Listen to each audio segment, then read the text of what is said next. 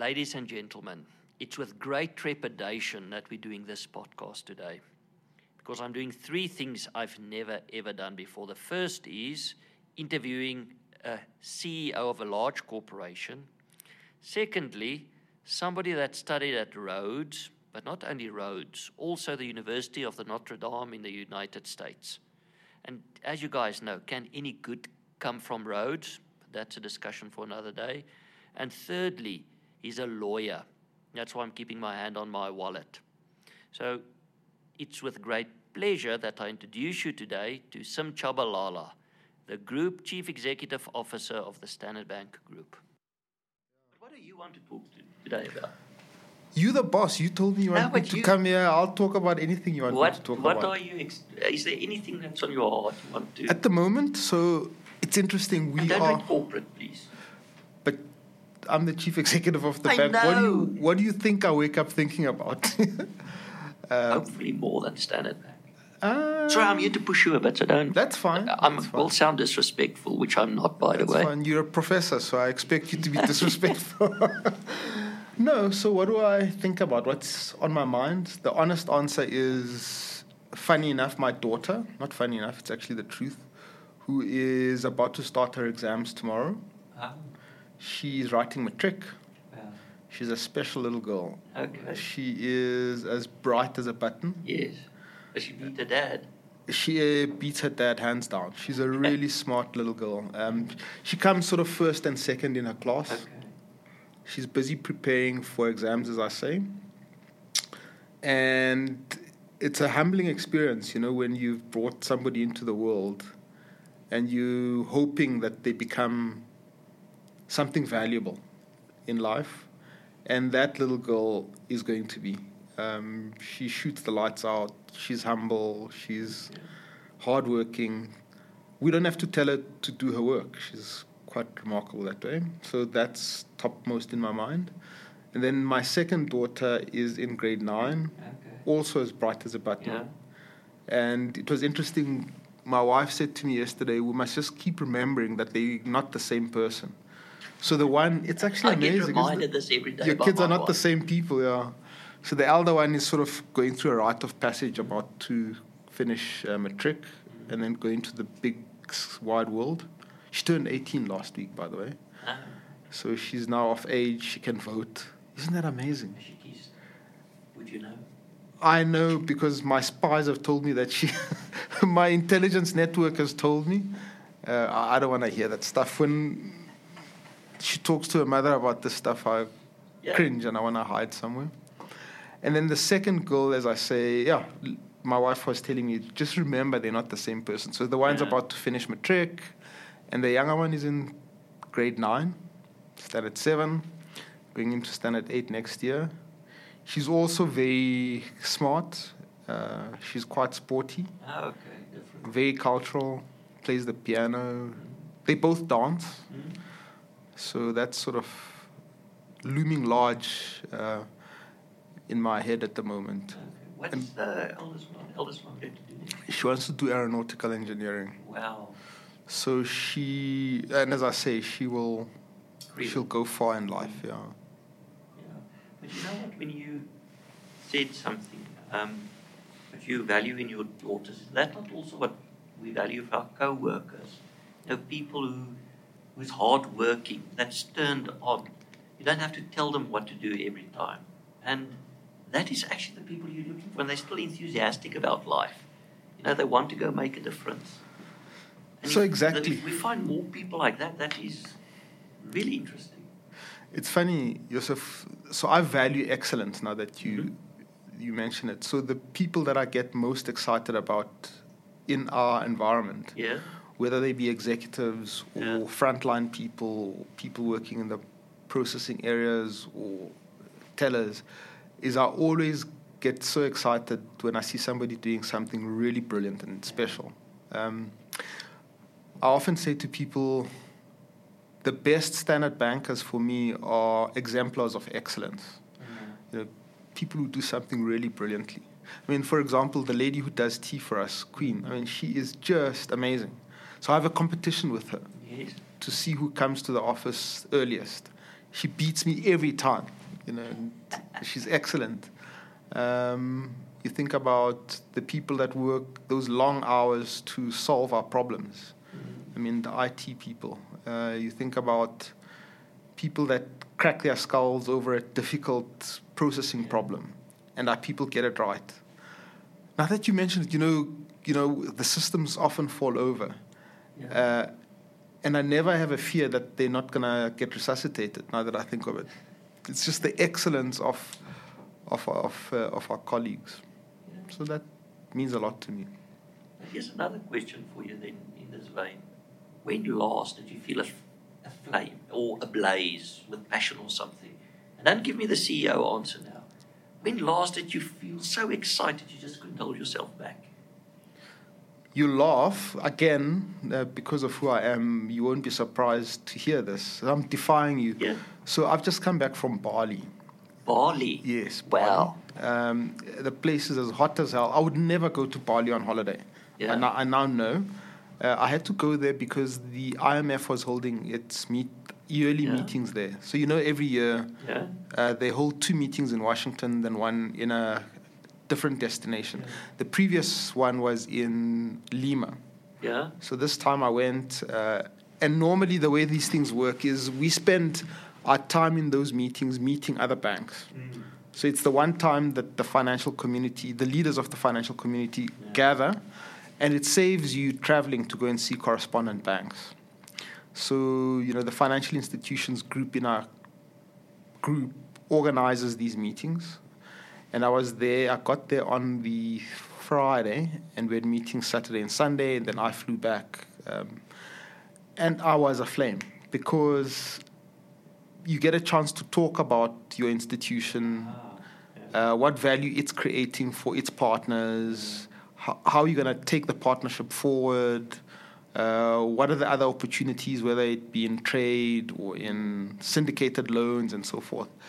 And I was very excited because it was confirmed to me again, as if I needed any confirmation, that we as Standard Bank play an incredibly important role in global finance, purely because of our role in Africa. We're the largest financial institution in Africa.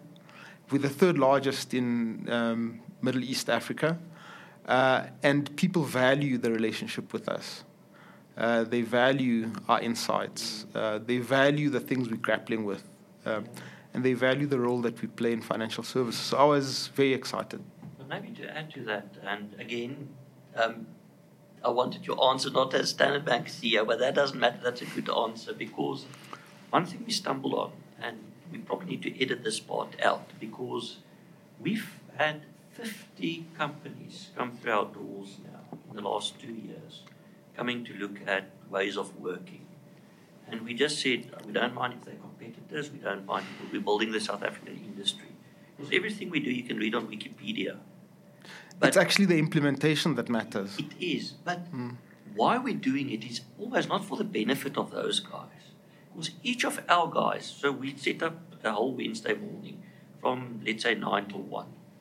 And our people that present, they walk almost away reignited. Because when you tell your own story, when you're in it, you feel like you're in the doldrums. When you tell other people, you're actually starting to feel proud. And you're starting to feel, wow, we're making a difference. And every time we do this, people come back and say, can we do this for you? Because they get so excited about our own story. It doesn't matter if the story is good or bad. It is just for them to showcase what they've done. That turns people on fire in a way, which is the same as what you did in Bali. Well, let me take what you've just said a bit further to show you why you're so right as a professor. No, let me stop teasing you. So here are a couple of things to think about. I get very excited by competitiveness and by winning. Okay. Now that is very, very interesting. I am absolutely determined to be better today than I was yesterday as an individual. Okay. I strive. That's why I spoke about excellence, I suppose. Yeah. I'm absolutely determined to be part of a winning team. And so for me, the competitiveness of Standard Bank matters. And the South African national competitive advantage Yes. matters to me, Yes. and the African continental Yes. competitive advantage matters.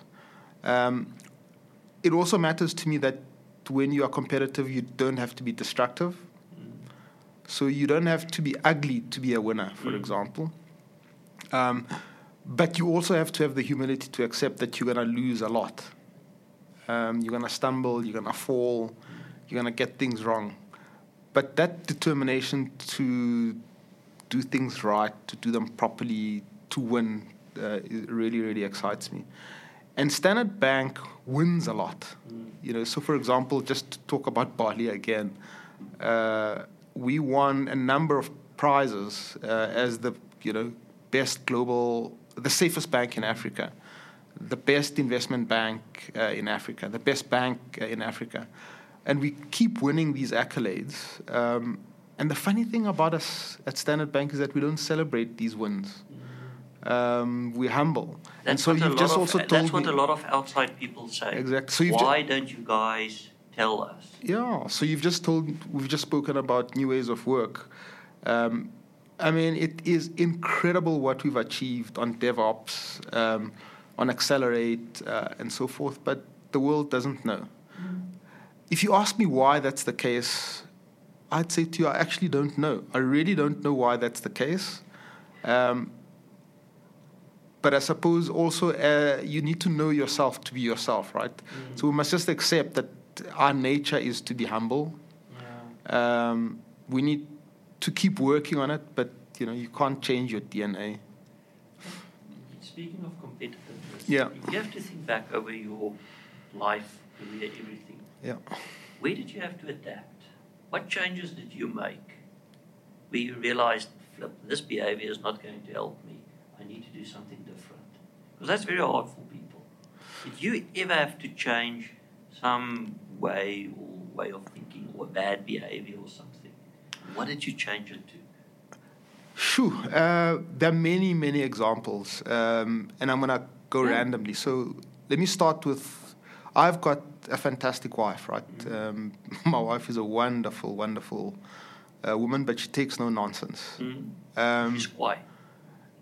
She's quiet in a gentle way. Yeah.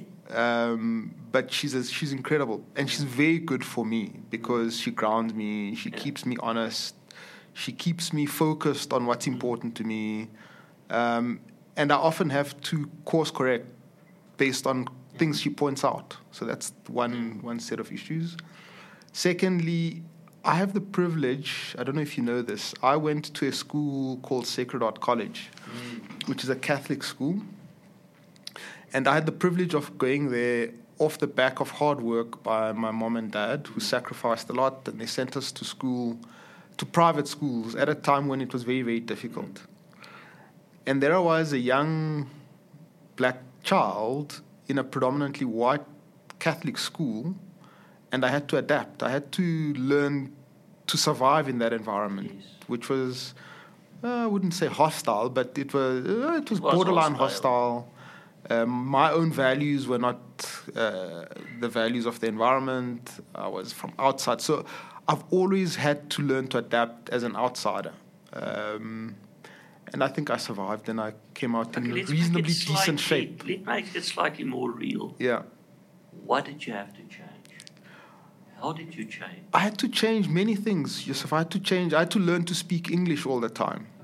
Okay. Whereas I grew up in a home that speaks Zulu. I had to learn that when I go back home, I had to change the way I speak as well, because in the community I had to speak Zulu, and I need to be respectful, and I need to fit in. I needed to learn to be adaptable. And I think that now that you ask me that difficult question, I've had to learn to change and be adaptable, and yet still remain myself, which may be one of the reasons. So you asked me earlier on about, what do I believe in? What are my values? From a philosophical point of view, I believe heavily in defining who you are and knowing who you are. So, the inscription at the Oracle of Delphi, know thyself. And then the Christian extension of it, know thyself in order to be thyself, has always been important to me because I've had to learn to be adaptable. You know, I've always worked hard not to lose my core and never to compromise it. And there have been instances in my role as the chief executive where I've had to ask myself, what do I genuinely believe in these circumstances, and what am I going to do? And one of the ways I always express it is I ask myself, what would Mam Gcina say, who's my maternal grandmother? Yeah. She would say, who are you? What do you stand for? Then what are you going to do? Yeah. But you know what? Something you put your finger on is not so much, I think, Western culture anymore. Is respect for elders, which if you look at the indigenous African populations, especially the sub-Saharan ones, respect for your leaders, respect for your parents, respect for ancestors, all of those things are really important. Do you think we're missing that in the business world, or do you think we need to bring it back? Just that whole respect for the other also. Well, sorry, I know these are hard questions. And you forced me not to prepare, so let me make sure that I get this one right. So the issue of respect is not so much respect for elders, but respect for yourself, and then respect for the other, whoever the other may be. So deep reverence for the humanity of yourself and deep reverence for the humanity of other people, whether they be children, your peers, or older people. That's so important. And so for me, Yusuf, reverence for the guard who opens the gate downstairs or the person who serves me tea is as important as reverence for Jamie Dimon when I have the privilege of meeting him, or for the Chairman Kabashe, and not making any distinction to say, who is this person? I must recognize them as a human being, in a funny way reflecting my own humanity and how would I want to be treated. And I must treat that person with the deep reverence that they deserve. But I love what you're saying, Paul. What I'm taking from this is I cannot have respect for somebody else if I don't respect myself. If I don't have self-respect, you got to actually love yourself, respect yourself, I think, in order to be able to have respect and love for others, because it's a mirror, surely. But maybe that's the foundation of ethics and why things are going so wrong in the world. We lost respect for ourselves, so then we are willing to do anything because we actually don't even respect ourselves anymore. Now, it's funny you should say that, because if I remember one of the principles in King 4, one of the ethical principles is do unto others as you would them do unto you. Yes. And that is a fundamental principle of self-respect. You know, if you respect yourself, you would expect others to treat you with respect, and therefore, well, surely you should respect others, have reverence for them, and treat them with respect. Now, having said that, it does not mean that you are namby-pamby. Yeah, because you respect yourself. Yeah, you've actually got to be tough without being ugly. You've got to do the right thing, and often doing the right thing is not necessarily doing the pleasant thing. Yes. So that's sort of the toughness, the Buddhist toughness of respect. But also what I'm seeing also happening, especially in South Africa, coming from an African tradition, is communitarianism, or more consensus-making, decision-making, which I'm not saying we all do it, but I'm seeing more strains of that when I look around me. But the only way you can make that work is if you respect yourself, because then you will have an opinion. And you will also listen to other people's opinion. Otherwise, it's just like Western culture, it's just open warfare. But that helps you to actually live that value. So the other way to perhaps think about that as well is to think of the world as a combination, right? It's a combination of networks, what others call superminds, you know, and superminds are a collection of individuals that can think together intelligently. And therefore networks are important in that sense, but also recognition for the need for hierarchies. Yeah. Because a hierarchy is important to manage information, for example. There's no ways you could have an organization this big and think of it simply as a network. It has to have some form of hierarchy. And it sounds contradictory to have a combination of hierarchy and networks. But as you say, for networks to work properly and to be intelligent, the nodes in that network need to have some respect for one another, or people participating in that network need to have respect for each other. And therefore, your point about the way you make decisions, even if it's a combination of a network and a hierarchy, you've got to have respect. And you need to have respect to be able to say, okay, to use Brenda's approach that she spoke about in her podcast with you, it is important to hear what everybody says and go around the room. But actually, there's individual accountability. Yeah. When IT fails to meet its budget, I don't look at 1,000 people. I look at Alpheus, or in the case when Brenda was around, it's Brenda. But it's a network, right? She has to have worked as a team and as a team of intelligent people trying to make a contribution to something greater than themselves. But there's individual accountability. African saying also, there's no good or bad kings or chieftains, there's only good or bad councillors. True, So that's very good. That's, You see, so you're right, accountability sits with the leader. Individuals. But if they don't have good counsellors and people to work with, they are doomed to failure as well. Yeah. So maybe, I think Kwame Beridu would be proud of this discussion, because I think Africa has something to give to the world, because networks, all of that. You can get that from African traditional thinking also. There's the networks, there's the community, but there's also the hierarchy. Yeah. And it's communitarian also. Yeah. But it's very interesting. Yeah. And then, as I said to you earlier, now that you mention it from that perspective, I don't see a difference between Ubuntu, Umuntu Ngabantu, on the one hand, and Renaissance humanism on the other. Yeah. Because they all deal with, what is Ubuntu and what is humanism. It's recognizing the living relations between individuals and communities, individuals, communities, and the cosmos. Yeah. That sounds like African humanism to me. It sounds like what a Christian. and it sounds very much like the Renaissance to me. Splendid. I think this. I've learned so much from this, but let's change the tack slightly. And I know everybody asks everybody this question, but I want to know yours specifically.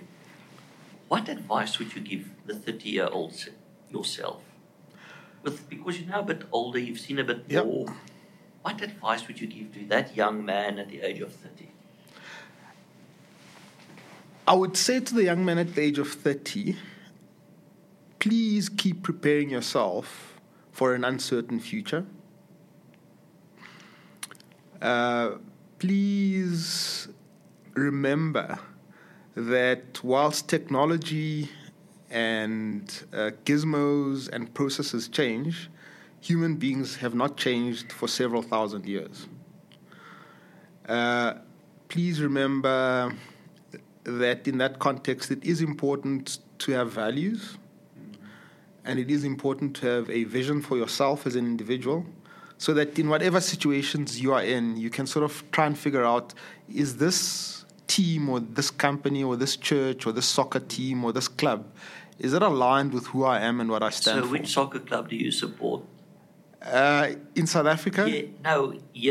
And Premier League. I refuse to answer that question, because if I say, let's say it's Kaizer Chiefs, then many of my friends are going to criticize me for not supporting Orlando Pirates or Sundowns, so I'm not going to answer that question. You look like a Kaizer Chiefs guy to me. I refuse to answer that question for fear of incriminating myself.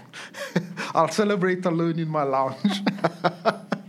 What would the erstwhile Kaizer Chiefs supporter say of you now? I'm a namby-pamby avoider of questions. And Premier League? Chelsea. Chelsea. I'm happy to put my neck on the block there. Oh, okay. Yeah. Sorry, I detracted from your train of thought. So values. Yeah, so I'd say to everybody I'd say, dude, you must figure out who you are and what you stand for, and where you see the future, and just always keep aligning either your family, your community, your club, and where you work with where you stand on these things. You see, I just realized you can't support Orlando Pirates.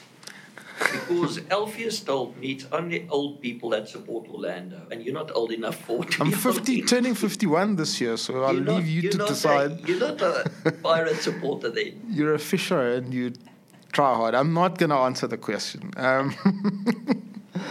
I'd also say, on a serious note, I'd also say, please remember that if you want to succeed, it also is important to have a track record. Yeah. So try and stick around. Try and stick to one thing for an extended period of time. There's value in doing that. I would say even in business, just like in communities or in families, I'd say to them, remember that natural laws apply. So I'm a subscriber to St. Thomas Aquinas and natural laws, that the world, indeed, the world is animated by reason. And figure out what lies behind a particular set of circumstances or situation, and try and get to what the right answer is. Because even there, reason applies. If you want God, if you want to be religious about it, and that's important. What's the funny thing about Aquinas? Yeah. So I was thinking the other day, you said something about Aquinas. At his deathbed, he actually disowned everything he said because he felt he had an emotional connection of God, and when the emotions reason, are there, exactly. Reason, yeah. I changed it for myself then. Yeah. Reason is being fueled by emotion, which is a good thing. Yeah. So you need to get excited about something, deeply committed, and then you use reason to chart the path. Yeah. But I think reason alone is too sterile. Yeah. So reason commingled with passion. Yeah. I think that is that is very nice. Sorry, but I'm interrupting you all the time. No, that's fine. That's okay. But the real point is, even why that's relevant, as I was thinking about the answer to the question, is for me, if you said to me the toughest year in memory for me was actually last year. I mean, last year was a very, very difficult year. You had, from a business perspective, we needed to deliver results, but you had an environment which was incredibly hostile. And to cope, I kept reminding myself, actually, even in this situation, there's a way to conduct yourself. And there's a way to conduct yourself that will give rise to the right outcomes. And what's the reason? What's the logic behind that? And what's the right thing to do? And I'm glad we did that. People have asked me, for example, why did you guys go to the meeting with the African National Congress? Why did you go to the meeting with the interministerial committee meeting? Were you feeling intimidated, and is that why you went? Or were you selling out? Is that why you went? And the answer is no. We went there because we believe in a set of values. You have to be respectful to the ruling party. You have to be respectful to the cabinet. If they ask you to come to a meeting, you go there. Yeah. But at that meeting, you will tell the truth. You will stick to the principles, and you will say to them what you would say in public, because the two are not different, and you will hold your head high, and that's precisely what we did. And the outcomes of that have been consistent with what reason is applicable to that situation. And the last thing is, to go back to the passion, is choose to do those things that enliven your passion. Yes. If it's IT, sorry for you, it's IT, go for it. If it's law, go for it. Sorry for you if it's law. I know you're a lawyer, that's what I'm saying. I'm IT law. Yeah. So that's actually passion the is bottom important. of the pecking order, both the professions. Well, no, Chief. The law is one of the three great professions. IT is not. No, I'm joking. I would have put finance right at the bottom. Can you imagine anything worse than that? In fact, now that we're joking, the 10, amongst the 10 most hated professions, Yes. in all sorts of studies that you look at, law features, unfortunately. You would be so proud law of and me. banking, yeah. Yeah, I had to go wash my mouth out and all of it. I actually gave a lecture for LLM, so legal masters, on, and I spent 2 hours with lawyers giving this lecture. I almost felt Amazing. I have to bath afterwards just because of these lawyers. And Yeah. it's so different. Different groups have different Yeah. questions, different interests, different everything. But to be serious, law, divinity, which was the third one? And medicine are the 3 great professions. Sorry for you, IT. Sorry, cut all of that. I wanted to ask you something. Yes, Notre Dame. yes. University of Notre Dame, run by Jesuits. No, it's run by the Society. Of Jesus. No, it's not. That's Georgetown. It's the No, Congregation of. It's important. It's not Jesuits. It's the Congregation of the Holy Cross. Yes. The Congregation But- of the Holy Cross. One thing sorry, this has nothing to do. You know what? If I could have my life over, because I'm not Catholic, but I actually But like you, I love the Jesuits. Yes, I love And their that. principles. Yes, I Live love with it. one foot raised. Yes, yes. Friendship, love, all of those things. Living with 1 foot raised. Isn't that a brilliant image? Don't be too Sure, committed or committed to either places, things, or people. Yes. Be committed to values and Yes. principles. Now, if I could have my life over, and you can study whatever, forget about if there's money or Yeah. power or status that comes with it, I would have done, what's that degree that the Catholics do? Divinity. STD. Okay. Sacred Theology Divinity degree, because you do about 7 years of philosophy, and then you add a bit of theology and religion. Yeah. I would have loved to do it at Notre Dame because It's a great school. of that history that came with them for so many years. Yeah. I think if you do philosophy there, because I understand a very specific school, that would be They're very fascinating. big on philosophy and ethics. Yes. Yeah. I think you would walk away with a proper education there. Yeah. Some last question. Yeah. And I also ask lots of people this. If you had to have a spiritual animal, is an animal you would relate to or associate yourself with, what would that be? Shoo. What's the first image that pops up? It's actually a cat. Good. Why? I have no idea. It's. I think cats are gentle. They clean. Yeah. They loyal. They fight when they need to. Yeah. They are territorial, but they Yes. share space. And they're loving creatures, I think. I mean, that's So off the everything top you of said, my so head. you sit here in your pinstripe suit, your shoes are so shiny, I can see myself reflected, and that's the clean cat. You said you're competitive, which is the territorial thing. Everybody says you're a very human person, connecting, all of that, which touches the loving thing. Yeah, I can see Well, a thank cat. you, Doc. Maybe I should say Okay. panther. Panther. Ferocious, indeed. Yeah, maybe a panther. Yeah. Or a jaguar, because I drive a Oh, jaguar. yeah, you see, it all lines up. That's true. I needed this for therapy. I'm like so I'm a jaguar. That's it. That's what I am. What? Black panther. Black panther. That's too aggressive. I don't know. I don't know. But we're done. No, but thank He you. actually told us we should just start recording, so I didn't tell you we So you've started. recorded everything, and you will edit it. Now I need Joseph to do the sterling introduction. Okay. Which I can't.